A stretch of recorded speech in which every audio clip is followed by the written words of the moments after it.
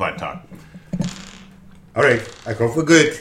All right, that looks I'm good. ready. Levels look good. So, Thank you. nice. Ready whenever you are. Just finish chewing these Skittles.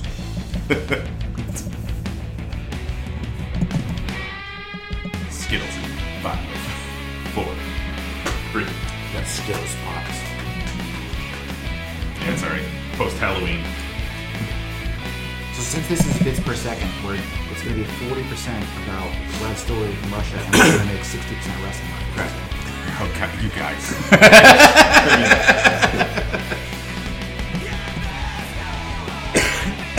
Let's talk a little bit about like how he Yeah. so now It took the spot. WWE, AEW, And I think everyone thought always good. Ring of Honor is completely falling off. My brother and I tried to watch it last night. It's one night show on like NBC at 1 a.m. last week. And like even like all you can see is blacked out seats. You can't. There's no one even there. It's so sad. Which is funny because the one at Madison Square Garden with New Japan was packed. But I think that was New Japan. Yeah, maybe. I think that's also when they jumped the shark. All right, you finished chewing your Skittles yet, Jared? I did. All right. Welcome to the Bits Per Second podcast. I'm Jim. I'm Jared. I'm Tim. And today we have a special guest, and that special guest is... My name is Vlad. Thank you for having me. Vlad's on. Vlad's back. Vlad is back due to popular request and our request. Our most downloaded podcast was the Vlad one. I think it was, and what was the least downloaded podcast? It's probably my first appearance. The first episode ever? You mean? Yes. No, Yep. No, the one where we recorded it in downstairs and I spilled coffee everywhere. Oh, that was it? Yeah. The one about ghosts. Oh, yeah, the one about too many ghosts. Yeah. I remember that. Like, you spilled my coffee, and Cleon was just like, that's what you get. That's what you get. Yeah, he was very angry about that. But anyway. Jared, why don't you tell us a little bit about why we're having Vlad here on this special episode? So on this very special episode of Bits Per Second, we wanted to have Vlad come in, and because Vlad has a really interesting story about how he came to the United States and adopted this culture and this country as his own. For those who need to catch up, Vlad is our resident Russian mime. He has, if you're unfamiliar with the way Vlad works, he is trained under Marcel Marceau, the world's foremost mime ever. The only in famous mime mime. history.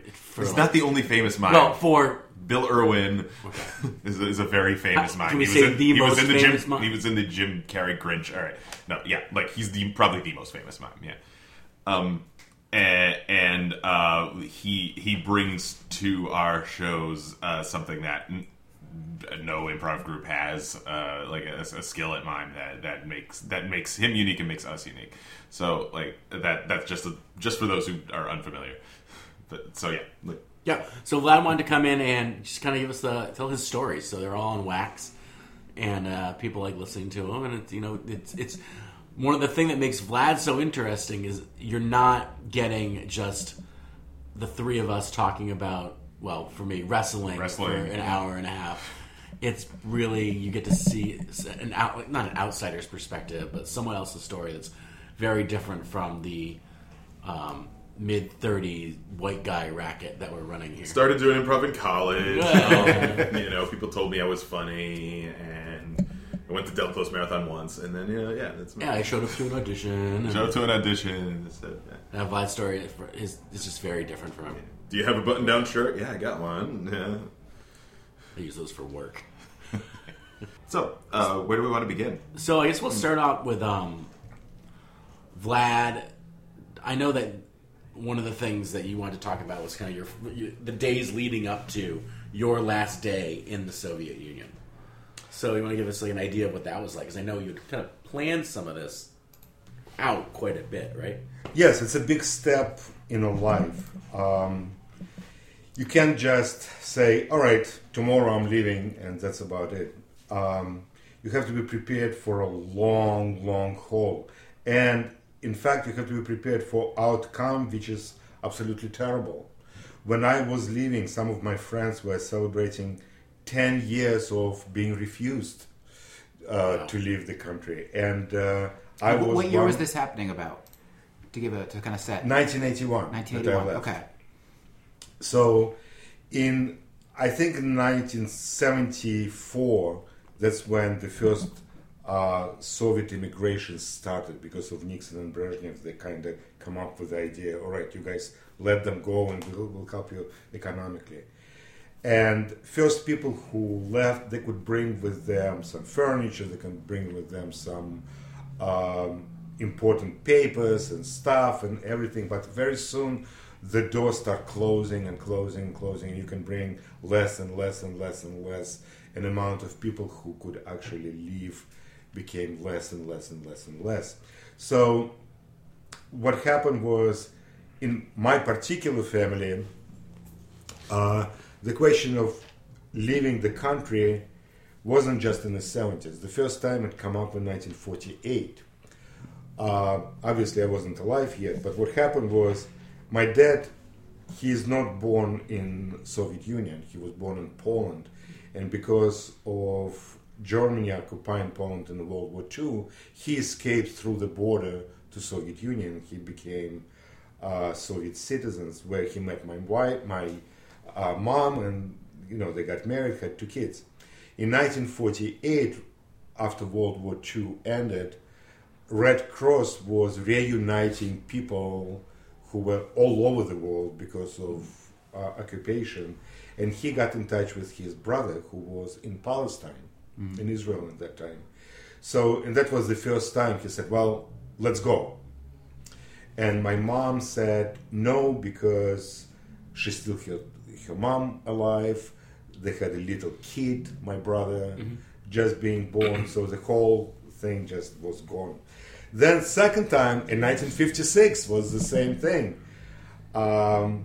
Let's go, because the country is under the Stalin regime, and everybody really want to be free. And my mom said second time no, because her mom just died, and I was born like 2 months premature. I was very, very sick, and she said no. And then my dad kind of adapted into the life, made good with his profession, and they start being, living actually okay life compared to a lot of other Russian people. So my dad in 1976 took my mom and they went to Poland as tourists. And that changed everything, because when my mom saw how in Poland, and Poland is not France, you know what I mean? It's another party of, it's a communist bloc. How much better people live there, how much more freedom they have. Something clicked in her head, and she's like, well, I guess I'm more open to all of that. And I think my dad, in that point, there's no way we're going to stay there. If shitty Poland is so much better than we are here, you can imagine how much better it is in a different country. And he made a decision. So when he made a decision, he came over and he said, on one Sunday, hey guys, I'm leaving. And we're like, what? How? Where? What do you want? Because you couldn't find more, father who was absolutely everything for the family. Yeah. And I don't know if he was bluffing or if it was just his way to say, I'm leaving and you guys too, and because you can't make your freaking mind, I have to do it very strong hand. I can't tell what exactly was in his mind, but after that, we all took it seriously. And my mom said, all right, if you go, I guess I have to go, but I'll never leave my kids here. Now, did your dad have, Yes. did your dad have family still back in Poland? No. Okay. Everybody died. Oh, Jesus. So my mom said, okay, but I'm not leaving any of the kids. So if kids going with us, ask them. So he asked my brother, and my brother said, well, I am ready, but I'm not sure my wife is ready, because he was already married with a kid. So they asked wife, and wife said, well, if my husband goes, I go too. And I'm like, I'm single, I'm ready. I don't know why you're asking me. I'm still young. Okay. So you're around 20 years oldish? I was 22. Okay. So at that time, all right, family has to prepare for long-term suffering. Why? Because you can't work while you applied for immigration. Because basically you tell everybody you are betraying your country. So everybody would kick you out from work anyway. If you work anywhere with money, you don't want to do it. If you work with gold, you don't want to do it. If you work in retail, you don't want to do it. So anywhere you can get in trouble, you really don't want to work. Yeah, you're basically saying, like, look, I'm about to reject your entire philosophy Yes. and the entire the philosophy of the collective that we have in this country, but I'd like to still benefit from it. That's right. And Yeah, you can't. You can't do that. I still like my bread, please. So what my dad did, he bought a car. Okay? Why? Because you can't put money in a bank. You just can't. Because they're going to ask where the money from. And, you know. So he bought a car. The car got in a garage and was never driven. None of us know how to drive the car. It was an investment to sell it later on.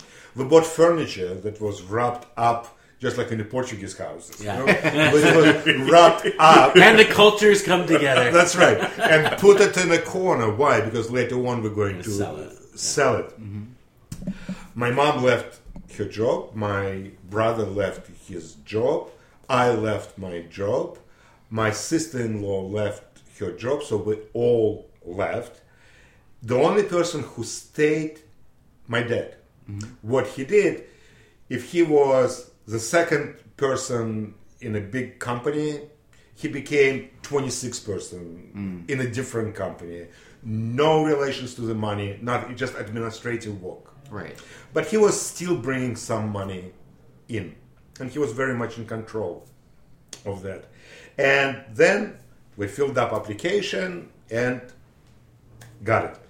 All of that was done with my dad. His connections, how to do it, because otherwise bureaucracy would kill you. And then it starts interesting thing. All of a sudden you realize that you're a member of a lot of different unions and none of them wants you. So you go to the union and say, listen, I already quit my job. Can you please get me out of the union? They don't want to get you out. Why? Because it reflects really badly on their books. Oh, like they look like they're losing people. That's right. Yeah. They're like, no, but, you know, we can kind of figure out how to... Well, I'm not paying anything anymore. No union pay because I'm not... All right, so they kick you out. Then you go to the young communist group and you're saying, listen, I want to get out. Please kick me out.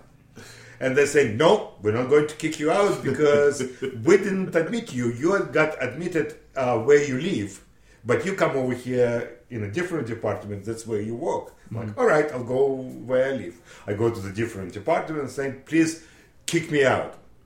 They say, no. You work there. They're going to kick you out. So I'm like, guys, I don't care who kicks me out. I just want to be out. Please do it. So finally, a couple of phone calls, they figure out who is going to kick you out. They're kicking you out. And then Army. Army still wants you. It doesn't matter that you applied for the, being a betrayer. They still want you because every 6 months they're on your ass. And that was the story that was, I told you before, where I had to get out. There was no other way for me. So that was the whole story. And the same thing was with my brother. The same thing was with my mom and with my sister-in-law. And then 2 long years last. So in that time, you can't work. And we're slowly selling everything. If we have library, we're selling. If we have any rings or any jewelry, we're slowly selling. Car is gone. But that money just still here Like for sustained us to for 2 years? For 2 years. So obviously after 2 years the whole apartment is very empty. And you have a lot of free time. Now in that free time I took photography because you had to do something. I wrote poetry, which I'm terrible at, but I enjoyed it very much. I did some interesting mind pieces that I could never do before, and one was about Paris prostitutes, Yep. which was very funny. And so it was kind of plus. Plus, I read a lot, and I developed different group of friends. As soon as I told them that I'm leaving the country, a lot of people say, listen, we love you, but from that point on, we're not your friends. We just can't. Because we have to build our career here, we have to live here. You leaving, if you're lucky, nothing against you personally, but now it affects us. It'd be like social pressure on them to be relate to you. Yes. In fact, a good friend of mine, a lady, we went to school together, and we've been very, very good friends. She was in university. She was working in university, Central University. So what she did, she went to the special office. So basically, little KGB office inside the university, because each one of them had it. And she said, listen, I have a friend that I know since we were little kids, and he's emigrating to Israel. You couldn't tell where it is, but he's emigrating, he's living in country, and I'm going to keep seeing him. Okay, I'm just telling you. You don't have to call me back. I'm just telling you that's what I'm going to do. You know what the answer she got? Oh yeah, we know. Okay, so for a lot of people, stopping seeing us is absolutely understandable. They live from that point on in a different reality. Okay, if you remember, it was 1980 Olympic Games. Yep. And That was the one that the United States boycotted. That's right. And a lot of foreigners got into the Soviet Union, so they cleaned all the Moscow from anybody who was begging, who was drunk, so they cleaned the whole thing. And I remember in that time being afraid to go outside because they were actually looking for people who is late, who doesn't look right. I would stay home, just stay away. And if there's a way to get out somewhere, I would just call a taxi. Like, all right, bring me from this point to this point. So eventually, 2 years passed by, and we got our permission to leave, and they gave us 3 weeks. Those 3 weeks, the most hectic 3 weeks that you can find, because whatever you have, all of a sudden don't have any value. You can't take it with you. I never took that many taxis in my life. Yeah, double. It doesn't matter because money means nothing anymore. Yeah. You can't. Whatever little you have, you can't even take it with you. Apartment is empty. You know, people coming over saying goodbye. They're crying. You go to visit relatives, and they're crying. They're saying goodbye because at that time, when you were leaving, you were dying. Because none of us would ever thought that we'd come back. Yeah, there was no phone calls out. No, to the place you can make a phone call. Okay. But there's no way to come back. Right. They're kicking you out. They'll never see you again. They'll never see you again. So when I said goodbye to my grandma, I knew I'd never see her again. Yeah. It's no question. And I went to say goodbye to my aunt, and she's crying, and she said, "Aren't you afraid to leave Russia?" And I'm like, "Well, Auntie, I already decided. There's no question." It's been a Aren't you process going, for 2 yes. years. Aren't you going to miss it? I'm like, well, yeah, maybe, but really, there's nothing for me. Everybody that I love and close, they're with me. But what about white birches? And I'm like, what? This is like the last thing on my mind. It's not an uncommon tree. Well, it's kind of symbolic for Russia. In fact, I Okay. have some pictures and I'll show Oh, you cool. guys. It's really symbolic of it. But the level of understanding and how people who staying there and people who living, it's absolutely two different worlds. Yeah. And those worlds don't connect any longer. And then it was the last day. So if you want me to bring you to the last day in the country, I can. Yeah. Yeah, let's do it. We had few people in the house. There was nowhere to sit, and I didn't want to be in the house. So I took a taxi and I went to my friend's house, apartment actually, and they had a big party for me, goodbye. So we're all sitting there, we're laughing, we're singing, we're doing all stuff, and I'm sitting till probably 3 o'clock in the morning, and then at 3 o'clock I took a taxi home, and I'm driving, and the guy is like, well, you kind of late. I'm like, yeah, I'm late, I know. Can you just drive me all around? And while he was driving me, I was just mentally saying goodbye to everything that I loved and where I grew up. It's a huge city. I lived there for 24 years. I loved every corner of it, and I knew I'll never see it in my life. And that night, that ride in a taxi, still in me. It's just like, still. Photographed it as you were Yes, going in your head. I'm driving on absolutely empty streets. It's February, it's dark, it's cold, and I'm driving, and he's like, it's not the way to do it. I'm like, it doesn't matter, just drive. Don't worry about it. And he's asking me some questions, and I'm just like, let me just be. Yeah. And I'm looking outside, and I was smoking at the time, so I would have one cigarette after another. And then finally he dropped me at my apartment house, and I look, we used to live in a 12-story house on the top floor. And the whole house is absolutely black. On the top floor is the light, and this is my apartment. So I go there, there's some people, and they're like, all right, another hour, cars coming down, and we're going to airport. Cars come in, we all got in, we drove to airport, we said final goodbyes, and then we went through customs. By the time we got through customs, I was so happy to leave. Because you know exactly why you leave. First of all, we had only one young lady, okay, which is my brother's wife. Okay. They took her to the separate room to strip shirt. Oh, Okay?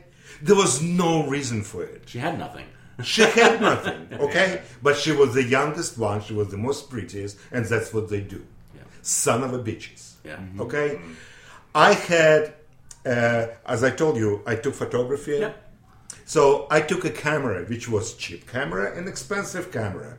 They took expensive camera and said, you know what, we're not allowed this anymore. Well, it's not on a list that it's not allowed. It doesn't matter. Rules changed. Guess what?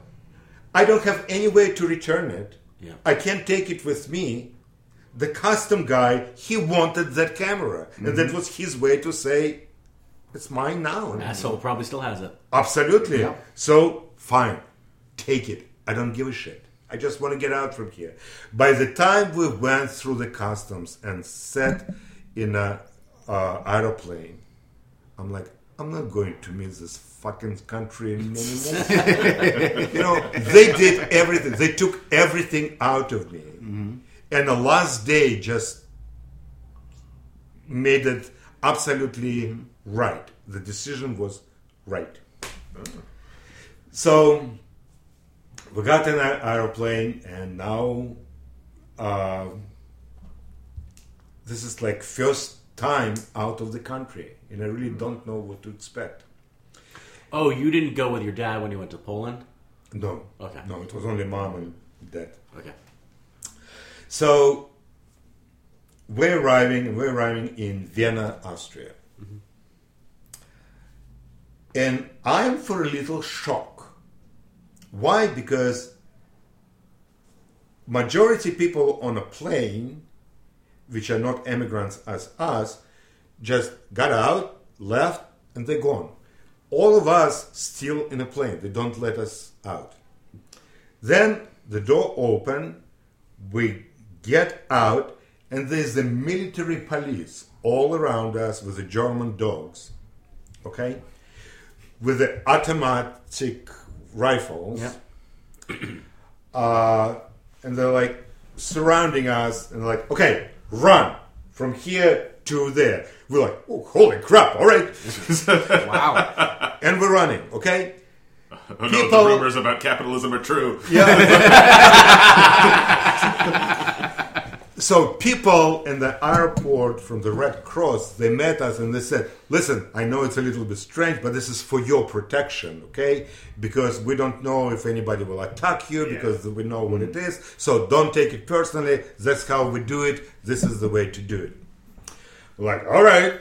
Because you really don't know what to expect, okay? If somebody would come over to me and all of a sudden kiss me in the lips, I wouldn't be surprised. Yeah. I mean, you don't know what to expect.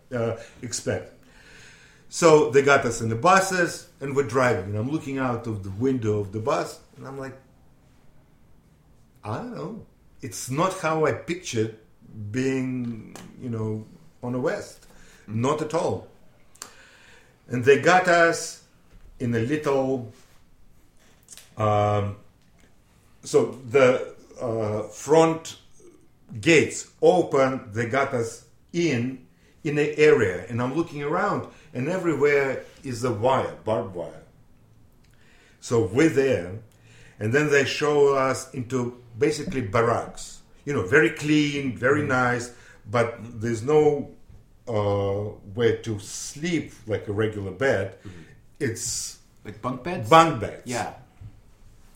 So, all right, we're there. So wait, the whole thing, it was like an immigration camp? Yes. Okay. Yeah, it was a Red Cross camp. Okay.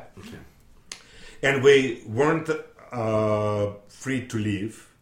But inside, everybody being treated very well. They checked, they asked, what do you want? Da, da, da, da, da. We had a big area, common area where we can go and eat anytime. And everybody like, ooh, this is interesting food. Ooh, this is very interesting the way they, everything is red and blue, not gray and black like it used to be. So everything is foreign and we don't know what is what. And then it's interesting because for the first time you with people who exactly go through what you did. Mm-hmm. You're not part of the different system. You all together at one. And everybody telling a story, how terrible it was, how easy it was, who did they bribe, who they didn't bribe. Now you can tell all the anecdotes that you couldn't tell. Mm-hmm. Nobody's whispering, nobody is looking like, can I tell this? And not everybody like, absolute. And it's interesting because you, in a small camp area with the dogs around and police surrounded and barbed wire, but you feel freer than you back in a home country. Mm-hmm. It's weirdest feeling. So then people from Israel embassy coming over and say, okay, who's ready to go to Israel? We can send you right tomorrow, because everybody had visas to Israel in order to leave the country, Soviet Union. That's the only visa you can get. So half of the people gone next day. They took them right away. Everybody else have a choice. Now they have to figure out where you're going. Some people go to Germany, some people going to Australia, some people, majority going to United States. But they don't have papers, so we have to wait for it. So there's a long process how to write, who, what, where. It's again bureaucracy. So you stay there for about 2 weeks. In those 2 weeks, you basically have nothing to do except gossip. And that's what people do. Yeah. So after 2 weeks, they have your preliminary papers. And again, you're running, dogs around, the military things around, and you into the train station. They put you on a train, and you go. The next thing you know, you're in Italy. You're in Rome. Same thing there. They meet you there. They bring you to the little area where they go through the papers. And then they say, okay, we're going to put you for 2 weeks in Rome. Now, obviously, they don't have much money. So they couldn't put you in apartments, they couldn't put you in hotels. Yep. So they put you like in a little, what they call pensions. And it's usually close or in a red light district. Wow. It's cheap. That's real estate. Yeah. Guess what? For a 21-year-old guy, that was great. Yes. That's wonderful. And now you're free to walk. There's no more camp. You live in the pension, so you just have to show up. They'll give you breakfast, they give you dinner, they have your lunch. You just have to show up there. What was the place like? Was it like a hostel? I don't know what hostel is. Was it like were you sharing like a room with a bunch of other people with a No. beds? Everybody had its own rooms. Okay. So it's kind of like There was a common place to eat. Okay. But we had all our rooms. Like, family had rooms. Yeah. Not like I had room by Yeah. myself. No, I lived with my family. But we were free to walk everywhere. So I walked all over the Rome. That was great. And that's when I discovered pizza. For the first time in my life, fresh, beautiful pizza. Did they have On a version of it in Russia? Or No. was it? No, nothing. No, we have potatoes. That's Yeah. what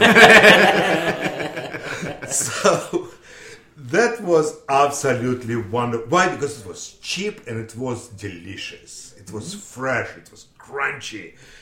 And I was eating it so much and absolutely fell in love with it. Yeah.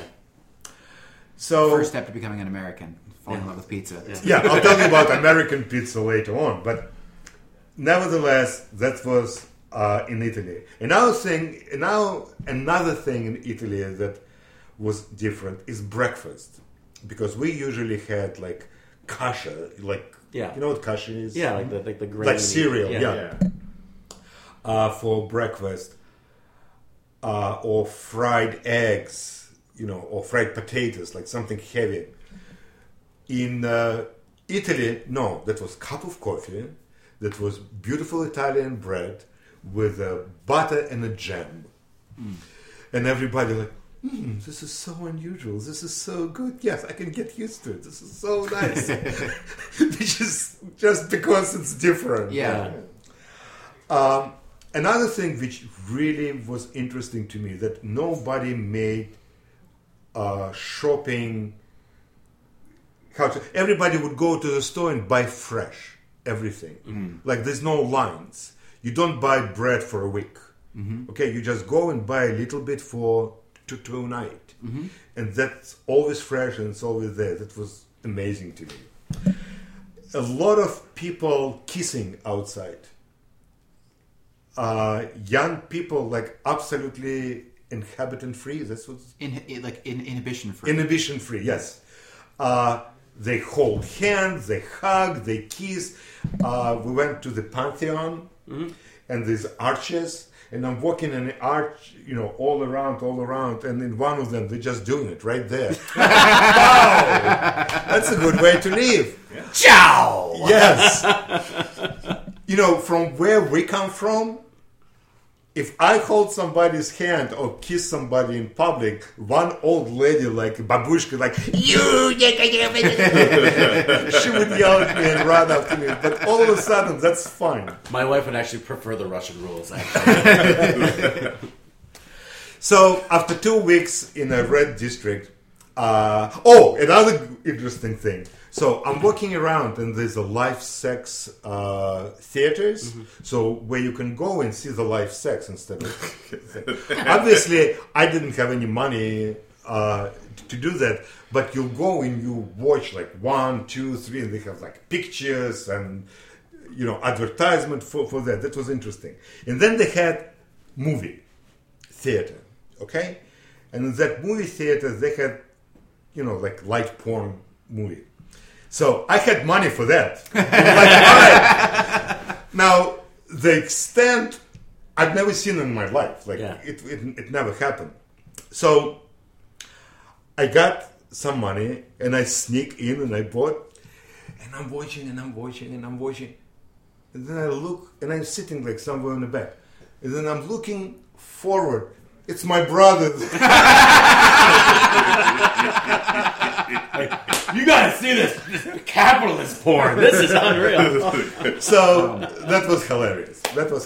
But I have to tell you, like half an hour into it was kind of boring. Like, okay, all right. Yeah. I kind of expected more to it. So after 2 weeks, they gave us papers and they said, all right, we have to wait because we filed for you. We filed in the countries that you wanted, so now we have to wait. For America, it usually takes 2 months. For Australia, it takes about 6 months. For Germany, it takes about 7 months. So you guys have to get comfortable. So they gave us a little bit of money, and they kicked us out from those pensions, and they tell us where to rent apartments. So we went to the little town, which called Ladispoli. Beautiful little thing. It's right on the beach. It's right on the sea, and it's beautiful there. Honestly, God, we rented apartment. All of us. We lived there, and now what is interesting is that a lot of people just like me, young, doing nothing for 2 months at the beach resort, basically. Well, It's a beautiful life. that's it. It is a beautiful life. Yeah. So there's a lot of hooking on going on, because what else are you going to do? And another thing which we did, which was very good, we traveled. Again, we didn't have much money. We sold everything what we could on the black market there. And a little money that they would give us, you don't have any money for hotels. But trains are very cheap. So what you do, you go late at night at the train station, you buy the ticket, you fall asleep, you wake up, and you're in a new city. You spend time all there, okay? Then again, you buy the ticket, you sleep a little bit, you wake up, and you're there. And that's how we travel. And we went to Pisa, went to Venice, went back to Rome. I have to think where else we went. But it was fun. Florence. So we went to all the museums, and we looked all around, and it was absolutely good. We didn't have a penny, but we enjoyed every single second of it. It was interesting to walk around Florence and Rome with my brother. My brother is his history buff, and he has photographic memory, and he read enormous amount of history books.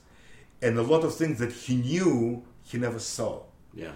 So when we went to Florence and he reads, this is Plaza of this and this, he's like, oh, that's what it is. And he tells you the whole story, what happened here. And then we would go to Rome and he would read like little, 100 steps. And he's like, do you know why it's famous?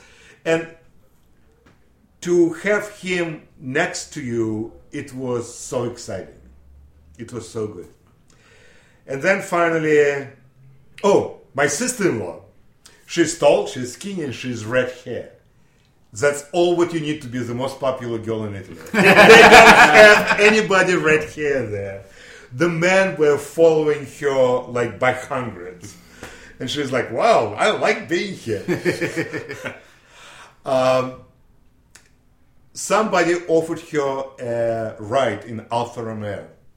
So she sat down and they went. And when she came back, her hair was like there because it was so fast. It was good. So finally, after 2 months, in May 13, we got our permission to go to United States. And we popped on a plane. Whatever it is, hours later, we end up in New York City. Got another plane to Boston, where we've been met by our relatives and friends that we knew here. So do you get to choose which city you go to? So they say, do you know people in Boston that you can... Yeah, somebody has, you have to know somebody. It's not like a sponsor kind of thing. Kind of, Okay. yeah. So they met us in Boston, and they're driving us to their house, because they've been here already for like 5 years or so. They had their own house. I'm driving. I don't know if you've ever been on Linway. It's from airport to Lynn. Oh, yeah. 1A. Oh, yeah. Late at night. And I'm like, this sucks. Yeah. This is dark. First impression of America. Yes, Boston absolutely. Roads. Oh, God. On the right side, like little houses, one stories, and they close to each other, and they're right on the highway. On the left side, it's all car lots because they're selling these no lights. It's absolutely terrible. We got to their house. It's late at night. You really couldn't tell where it was, but it's like a little ranch. Yeah. We got there, and we're just talking. Nobody wants to go to sleep. We talked all through the night. At night, in the morning, somebody took a little bit sleep. They went to work. They're coming back and they're like, okay, we have to show you everything around. And that's where you start discovering United States. So the first thing that really grabbed me, and I still remember this, we went outside to the Star Market parking lot because they wanted to show us how to shop, food. And I'm looking at people, and everybody fat, and nobody dressed in coordination one with another. Like the clothes uncoordinated, absolutely. Blue with green with those colors never go together. Nothing style. It amazes me. And in Ruski land we didn't have much, but at least we had certain style. You don't walk in pajamas outside. You do here. So, and that absolutely I'm wearing pajamas right now. you can have anything you want, but you don't. Now I understand because it's not important. But at that point, it's like I can understand how it's possible.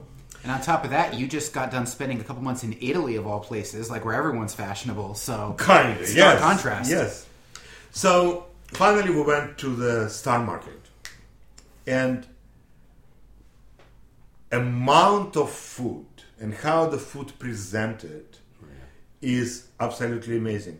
It didn't happen to me, but somebody told me that one lady, after being in a food market, with the same experience like us from Russia, they would say, well, you see, we have apples, we have, bananas.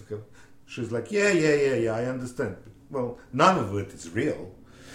So her mind even wouldn't accept that whatever she sees is real.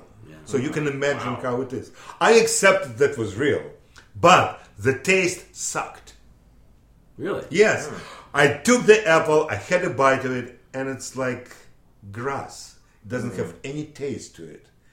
Like Russian apples, you go and tears coming out, like you're drooling. It's like so much rich taste. And taste is really big difference in food.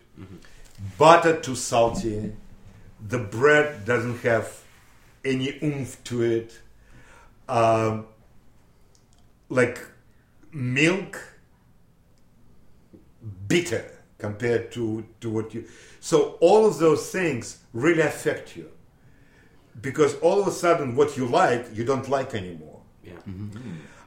My mom went nuts. Why? Because she had like a book this thick with all the recipes. Useless.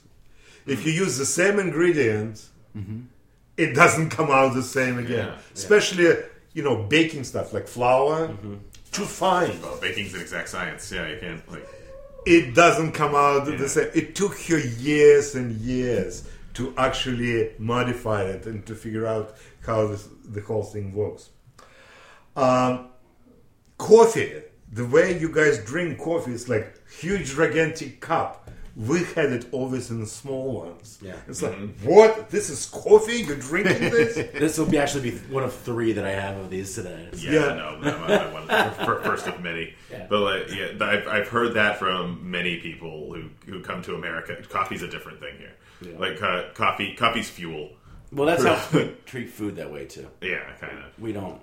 It's more like we just use things to keep going. Yeah. It's less about the experience and more about what you're doing after the meal. Right, yeah.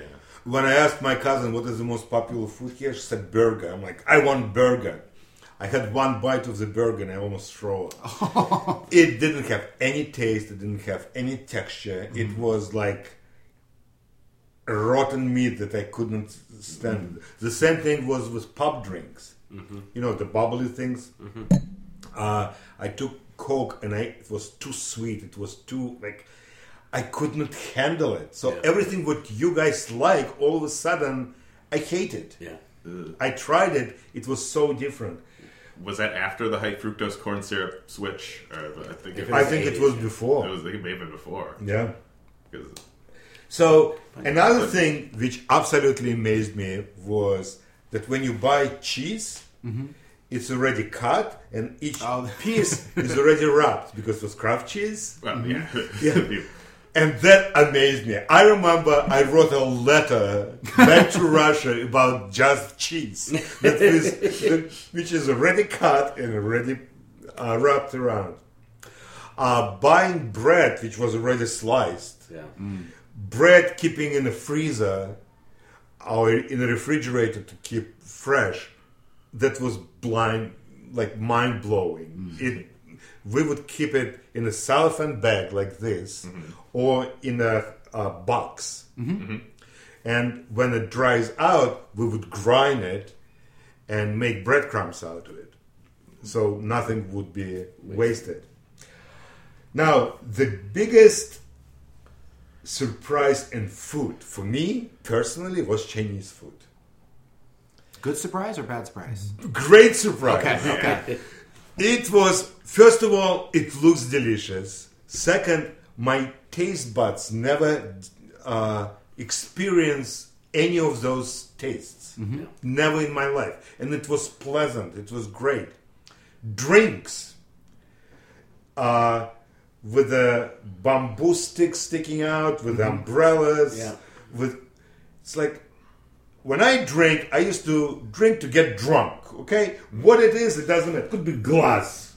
That's pretty enough, all right? But all of a sudden, to make something alcoholic really pleasant, that you can see, how did that happen? I can't believe this. So, cars. Now, I grew up, it was like 5 different cars, okay? It was new car and an old car. Old one was 25 years ago. New one will last for another 25 years. This is like 2 models, okay? Here, you walk around and it amazes me how many cars and how many names and how many types, and how many sizes and colors. And it's interesting because all of a sudden I start noticing that in the front, in the windshield, they would have part of the windshield dark to make it easy for you. I noticed that on some cars, on the back, it goes up and down the glass. I could never even think of those things, that they're possible. And being automatic, that's a miracle. Because everything was manual. Another thing which was very interesting is I see the car goes very fast, like, parks just where it is, stand there, then the door open, and an old lady comes out of there. And that amazes me, how old lady would drive. Yeah. Like, I can't believe this. So that was another thing which was really, really funny. How people friendly.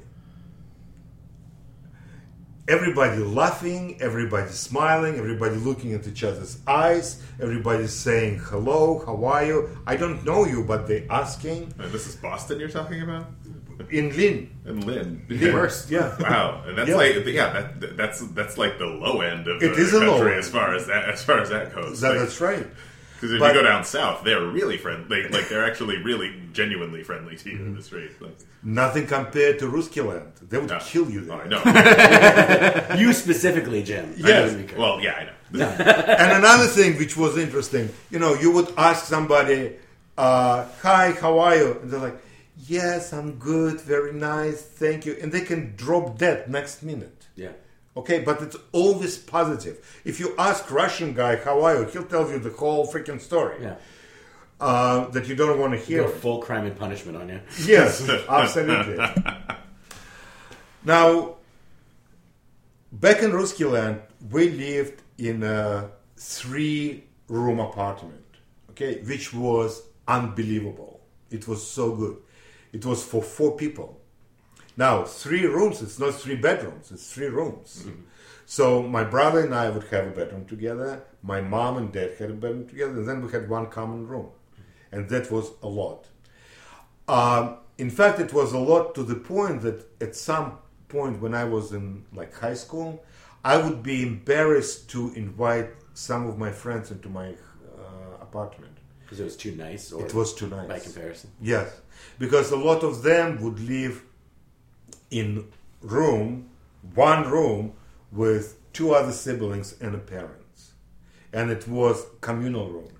So it was an apartment with 5 different rooms. Each room is different family. Mm-hmm. They would have one communal bathroom for all of them, and they would have one communal kitchen for all of them. If that kitchen would have 2 refrigerators, that would be good. If it would have 2 ovens, that would be good. Majority of the time, it was small enough kitchen where it would have just 1 and 1. And even just that said, the space concerns, like 5 families, you're gonna have a lot of interpersonal friction. Like you're not always gonna get along. Yeah, right? absolutely. But even inside, can you imagine to have a family with kids in one room, when parents and kids in the same room? Mm-hmm. It's impossible. Like, how do you live? So they would have big piece of furniture separate the room. Okay, so on one side it's parents, on another side it's... What about the grandmothers? Sometimes they would be right there too. So when we moved to our apartment, that apartment was given to us to move in. We would have to pay it, like first 3 months I think were paid for us to kind of establish ourselves. But each one of us had our own bedroom, which was unheard of. It had a telephone from day one, which was unheard of. Good friend of mine, his family was online to get a telephone for 15 years. Oh my God. Okay, after 15 years, you got a phone. Now, in communal apartments, you would have one phone for all of them, and it would be in the hallway. So it rings, you're like, hey, oh yeah, hey, come over here, it's for you. It's one of the 20 people that live in that. That's right. Yeah. When you walk into the house with those apartments, in the front, the door to the apartment, they would have 5 different bells. So for this family, you ring 1 bell. For this family, you ring 2 bells. For this family, you ring 3 bells. So that's how they know who people outside would be for. So all of a sudden, here we are. Now, I went into my bedroom in a new American apartment, okay, and I would have the bed, and next to the bed there would be dresser or like a dresser, like a nightstand. Yeah, nightstand and dresser, and on the top of it would be TV. Yeah. Like, what? My own? How did that happen? And then my mom and dad, they would have their own TVs sitting there, and then there would be big TV in a big room. That was amazing. 3 TVs for one family? Yeah. What are we going to do? Play volleyball with it? What do you do?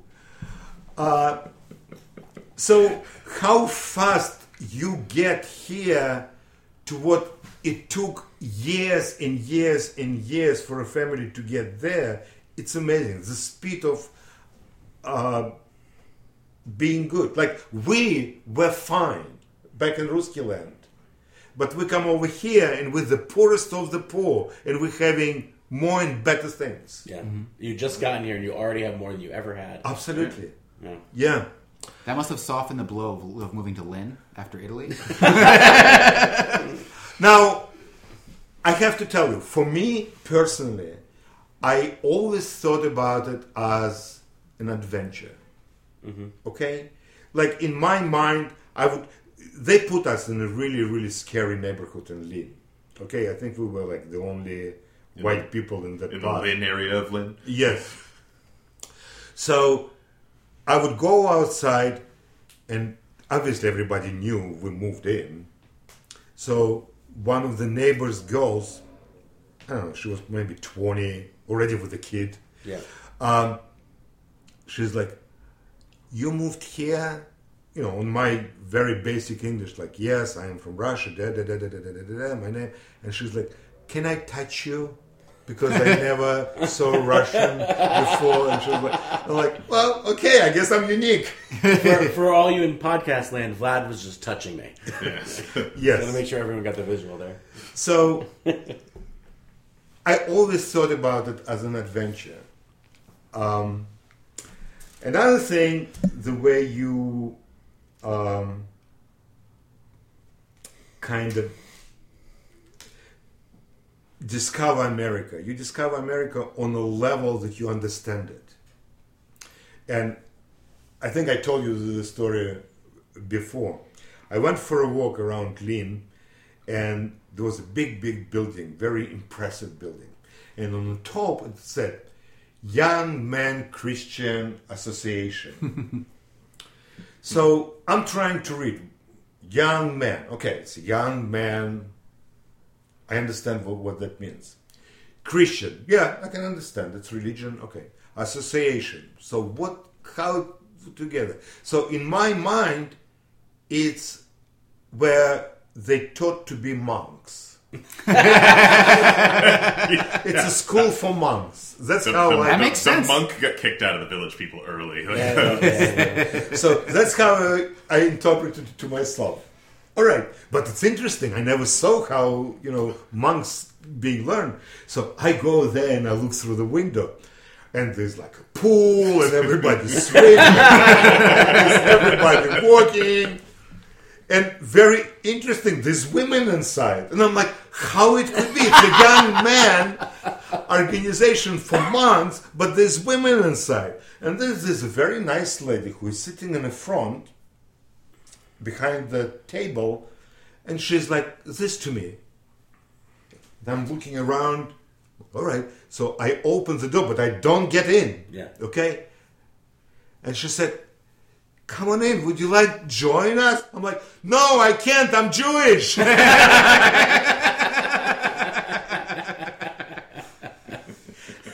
So that's the way you understand the country. Yeah. It's unbelievable now, but at that point you live at the best of your intelligence. Mm-hmm. That's how it is. I would go to the store. My mom would send me to buy some stuff in the store. And I don't know what it is. It's a sour cream. But it's not a sour cream. It's something else that we have. You guys don't have it. That's why I couldn't find it. So anyway, I go there, and I'm like, that's a moo. They're like, all right, cow. I'm like, milk. They're like, yeah. Mix it. So good. They're like, oh, all right, we know what it is. They get me, and they got me like butter. I can recognize butter. It's not what I want. I'm like, no. It's like curly. They're like, oh, okay. It's a sour cream.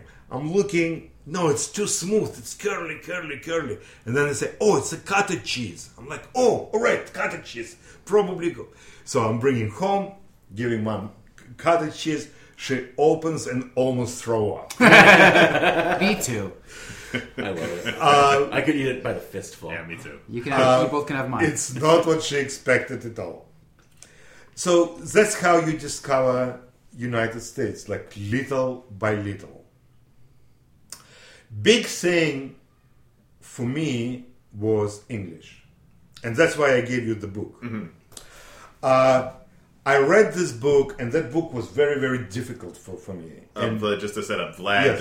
Vlad gave me to look at an English as a second language a Russian book to teach English in 2 years, and it's fascinating just in that it's essentially a textbook, like a school textbook, but from the context of Soviet Russia. So the first thought that came to mind for me was like where my history textbooks were peppered with things like the great explorer Christopher Columbus, or like the great president Thomas Jefferson or George Washington chopped down a cherry tree. This one has the great V.I. Lenin and like all these. So you get to see through the English lessons a little bit of a little bit of a glimpse of where the tilt is. Yeah, where the tilt is. so that book, it's a very simple book, isn't it? Yeah. But it was very complicated for me. I couldn't read, like big articles there, I couldn't read. So my level of English was, my name is Vlad, I'm from Russia, I'm 24 years old, I'm dental technician, I like doing whatever. Yeah. Okay? That's about it. I remember, and I'll come back to it in a second, I made myself a piece of furniture, and somebody showed up at my apartment, and I couldn't say that I did it myself.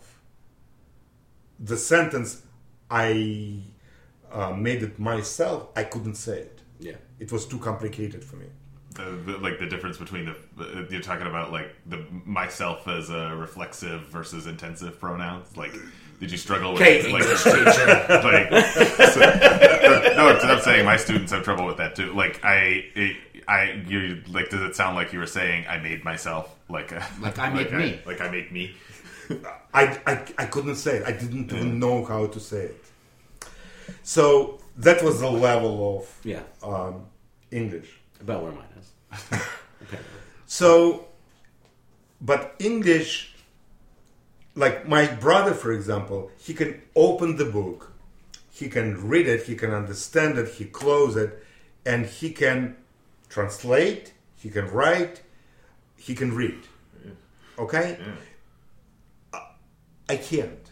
I can read the book 500 times, like this, the textbook, it would not sink in. I have to leave it. Like if I listen to somebody, if I watch somebody, then it's comprehensible. It's different learning style. Yeah, different. So, to the cousin that met us in the house, they had HBO.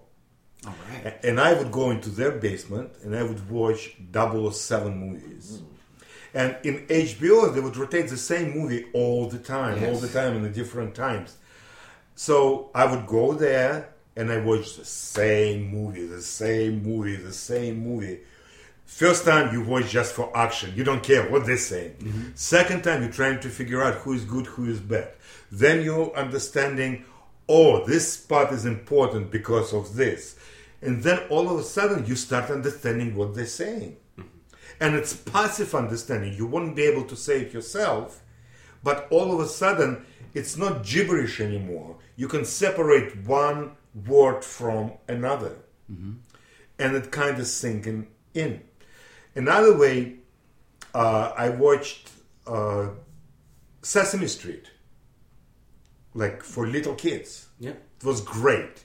Very slow, by itself, very visual. You can see exactly what it is. It sinks in. Kid stuff is generally a great way to learn a second language, because I used to, like, in like Spanish classes at school, I used to read like Goosebumps and stuff, like just children's books, that because they're very simple and they tell a story and that it's easy to put together. Yes, which brings me to another thing. At my job, which I come back to it, I was like a babysitter to kids, and I was reading them fairy tales. But fairy tales that I knew, like about the Red Riding Hood. You still don't know that one that well. Yeah, I'll tell you why, but or Three Little Pigs. But basically, when you're reading this little book, okay, you're reading, but you know the story, Yeah. so you kind of figure it out. Yeah. My first book in English that I read from cover to cover was Love Story by Siegel, I think. Is that? I'm forgetting that. All I know is that there was the thing about like it was supposed to be based on Al Gore, but that's it. But yeah, I don't know. Oh yeah, Eric Siegel. Yeah, Yeah, Eric Siegel. And not because it's such a great book, it's because in the 70s or whatever it is, there was a very famous song, the Love Story song. Yeah. Mm-hmm. And it was so popular, and I'll bet a lot of Russian kids were born because of that. That I really wanted to know the story of it, and I read it, and it's a very simple book. I think it's like third grade level. Honestly, God, it's such a simple book. The second book that I read from cover to cover was Godfather, and Godfather was great. Yeah. Because it had slang to it, has interest. It like not this stuff in a book that is not interesting at all. And I would read it, and if I would read the whole page. Even if I don't understand every single word, I wouldn't go to the dictionary to understand. No, I would just go through, and then I'm like, oh, that's what that's supposed to mean. Probably like back. And I read everything from cover to cover and enjoyed tremendously. Plus, if the same word shows up several times, you kind of figure out what that means. Yeah. Yeah. So that was fun to do. Now, my mom took the whole immigration really hard to herself because she couldn't cook anymore, she couldn't speak anymore, she couldn't socialize anymore, she couldn't find a job anymore. My brother found a job right away, my sister-in-law found a job right away. I got busy right away, and finally I moved out of the house, which is a different story. And my dad found a job. Now, my dad found a job washing dishes in a nursing home. Okay? He didn't have any car, so What he did he would do walk. before? What was his? He was in a chemical company. Okay. So he would walk like 2 miles or 3 miles to his job, walk there, and come back 3 miles back. He never walked that much in his life. Yeah. So obviously he lost weight, he started looking good. My mom is crying. Okay, why? Because her husband is losing weight. It's reflection on her how bad she is taking care of the husband. And it probably emphasized her feelings about not being able to cook as well. Absolutely, Yeah. yes. So, and he's like, please stop, I'm fine, I'm good, I'm busy, I'm waking up in the morning. Because he was always wake up in the morning, go to work, come back, take a nap if it has to be. Why? Because he's tired, all right? Man is working. Now, she is home in a different country, in 4 walls, absolutely isolated from everybody. No friends, no relatives, like nothing. And everybody gone. For her, it was terrible. In a world She before was the crying. internet and like cable TV and She was absolutely petrified. The family that Now- you had here, that was here ahead, was that your father's side? My father doesn't have anybody except brother. Okay. And he was in Israel. Yep. No, everybody that we had was my mom. Okay.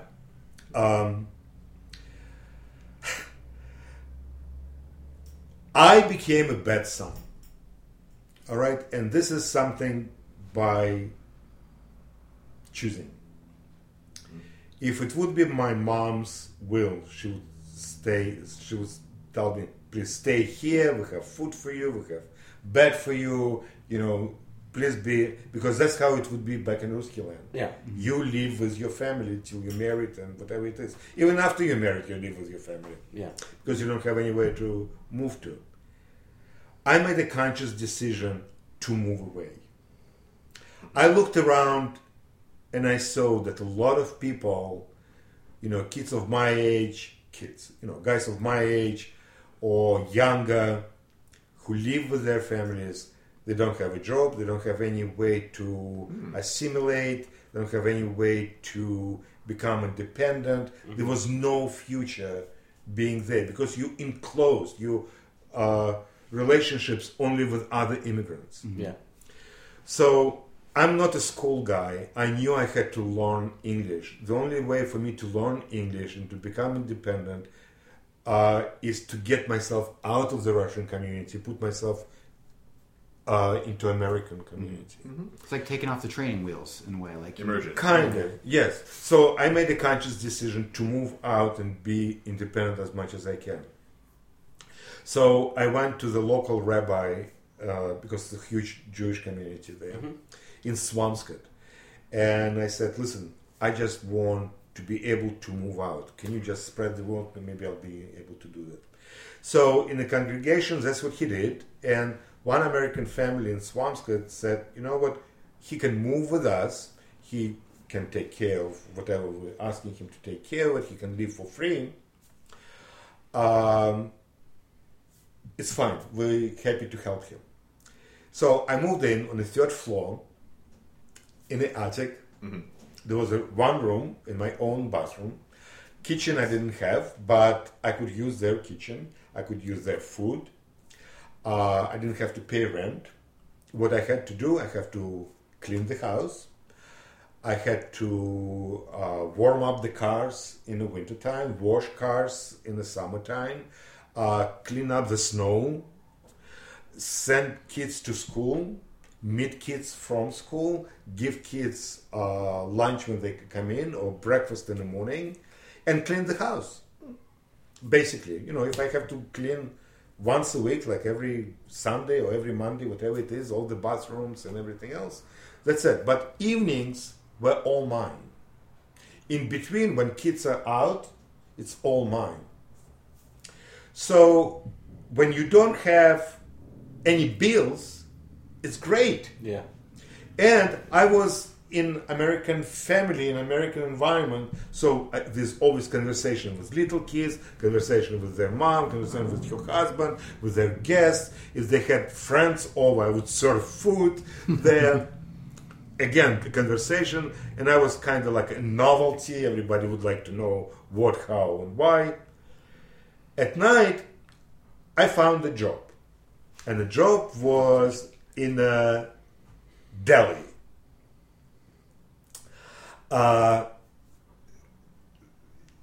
Washing dishes.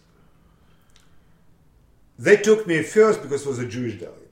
Like, okay, come over here. Second, it was closed. I had a bicycle and I could bike there. Yeah. I didn't need a car. I would wash dishes, talk to the guys. 2 months later, I'm like the best dishwasher in the world.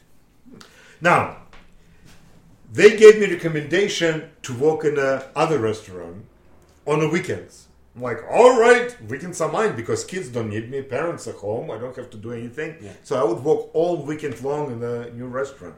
They would pay me $3.15 an hour. All right. Great money.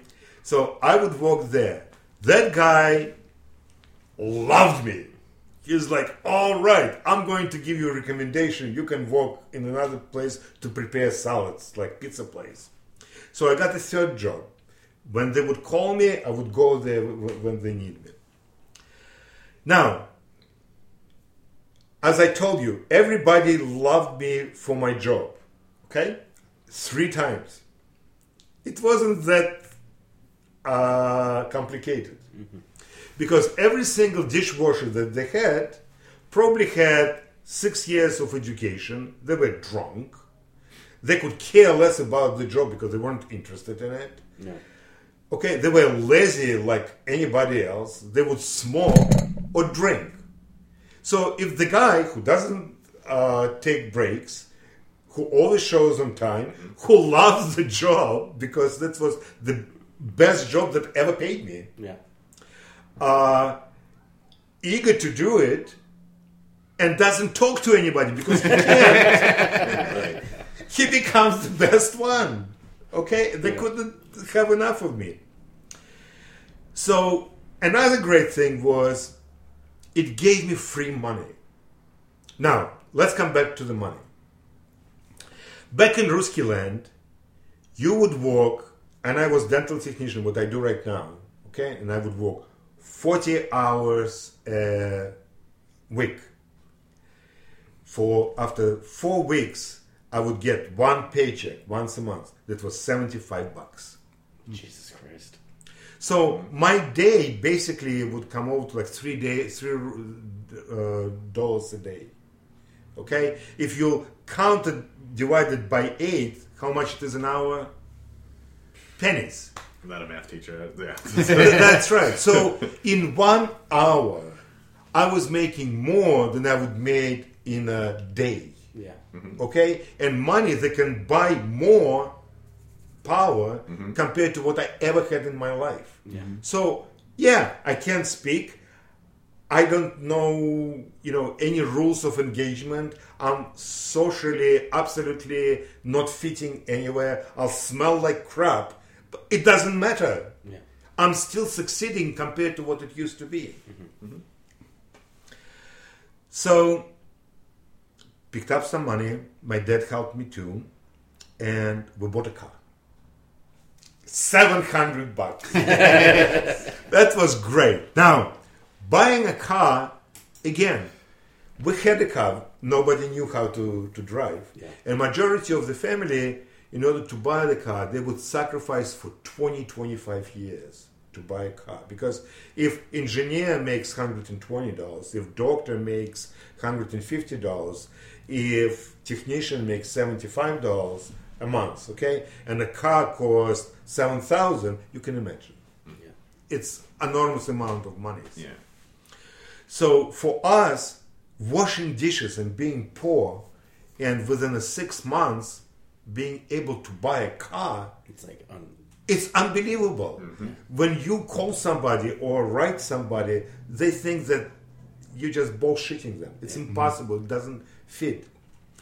I passed the car test, and all of a sudden the whole world opened for me. Yeah. Because now I don't have to do the bike. I can drive. And now starts the funniest thing. Because you're discovering America that is far away. You don't know crap about it.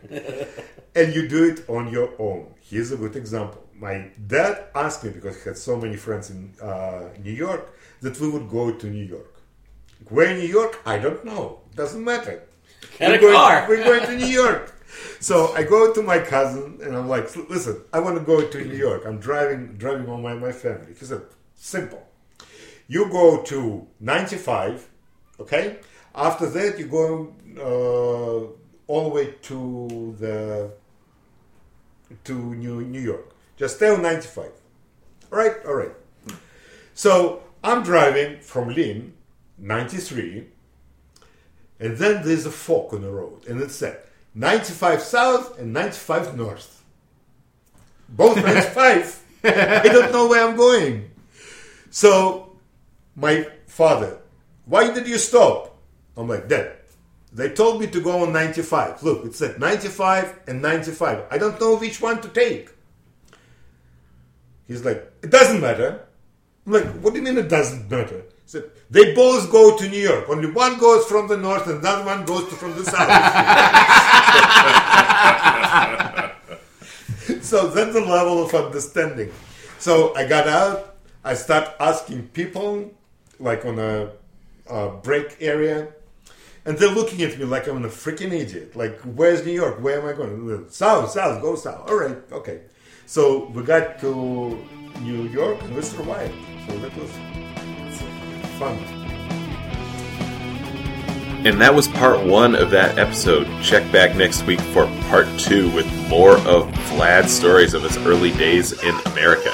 And if you want more of Vlad, we have audio from Vlad's one-man show about his training as a mime under Marcel Marceau, which we're going to be releasing as a bonus episode very soon. So look back for that. The Bit Players perform every Friday and Saturday night at 8 p.m. and Vlad is there for most shows. It is BYOB. Go to bitplayers.net for tickets. I'm Jim. Check back next week for part 2. See you then.